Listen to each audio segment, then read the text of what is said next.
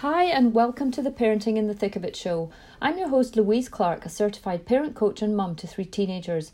Trust me, I know just how hard being a parent can be. There are times when it can all become a bit too much and leave us feeling at our wits' end. Sometimes we need some advice, a fresh perspective and a little bit of help. That's why I'm here and why I do what I do. And that's why I created this Parenting in the Thick of It podcast. On the show today, I am going to be talking technology. And this is a challenge for almost every parent today. There has never been anything ever before in the history of mankind that has taken over our lifestyles and the way in which we raise our kids and raise ourselves quite like the advance of the digital tsunami. And as much as we can't live without it, and I certainly can't live without it, there are definitely ways in which we need to shape our behaviour so that we can help our kids live with it, so that they can control it and it doesn't control them, and likewise so we can live with it so it doesn't control us and we can control it being the beast. If you have teenagers and toddlers, both these age groups can be fairly tricky to manage because they are very assertive and they are wanting to take full control of their lives. And as such, when we try and do anything that looks like we're controlling them, they can push back with a fair bit of resistance. But when it comes to technology, I do feel that for their health, it's essential that we develop some house rules and put some things into place, some strategies, some boundaries, and be really, really good at holding the limits on them, because the developing brain needs time away from screens in order to develop to its maximum potential and to its maximum capacity.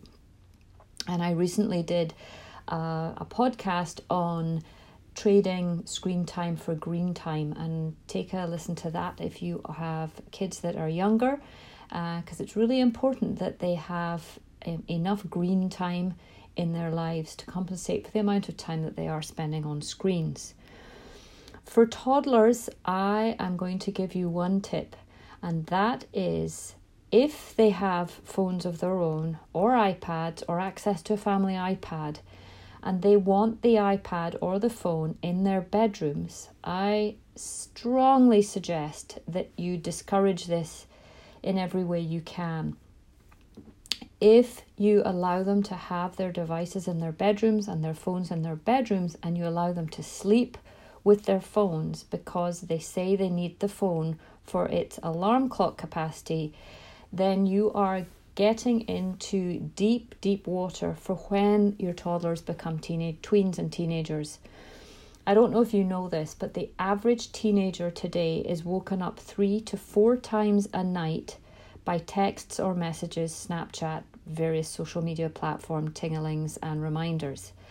I know for myself, my kids don't sleep with their phones. I have a 13-year-old, 15-year-old and 17-year-old, and none of them have their phones in their rooms at night for this very reason.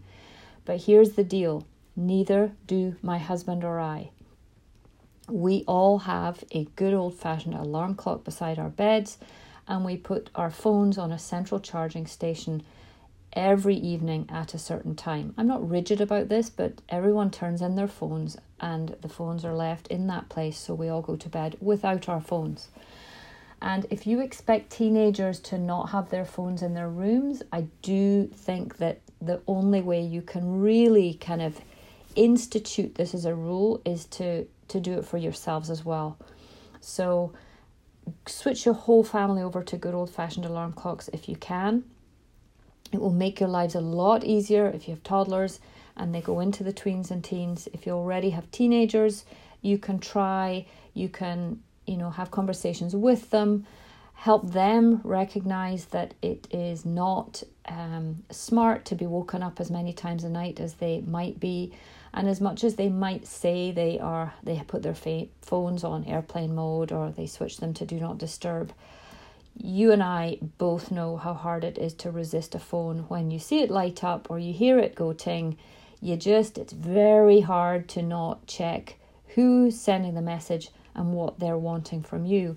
And I know when I get up in the morning and I'm looking for my phone and all the phones look the same, I sometimes inadvertently take one of my kids' phones and I hit the little round button, and I know that Snapchat certainly shows up in terms of the number of messages that are coming in and have come in during the night. And I have never gone into my kids' phones and read their messages, but I do see that the times at which these messages are coming in allow me to realize with a kind of a sadness in my heart that many of their friends are up multiple times during the night to send the messages and receive the messages. So please, it's so important for us to help our kids and help them have the sleep that they need in order to allow their brains to develop in the way in which they need them to, in order to be able to develop the life skills that they need to develop for life as it is today. So good old-fashioned alarm clocks, they're absolutely fantastic. If you want some tips and things about bedtimes and implementing routines and trying to become a bit more consistent, and to the do's and not do's, and whether or not you should have screens in the bedrooms at all, I wrote a blog this week, and it's 10 tips to end bedtime struggles. You can find it on yourparentingpartner.com. It's the most recent blog.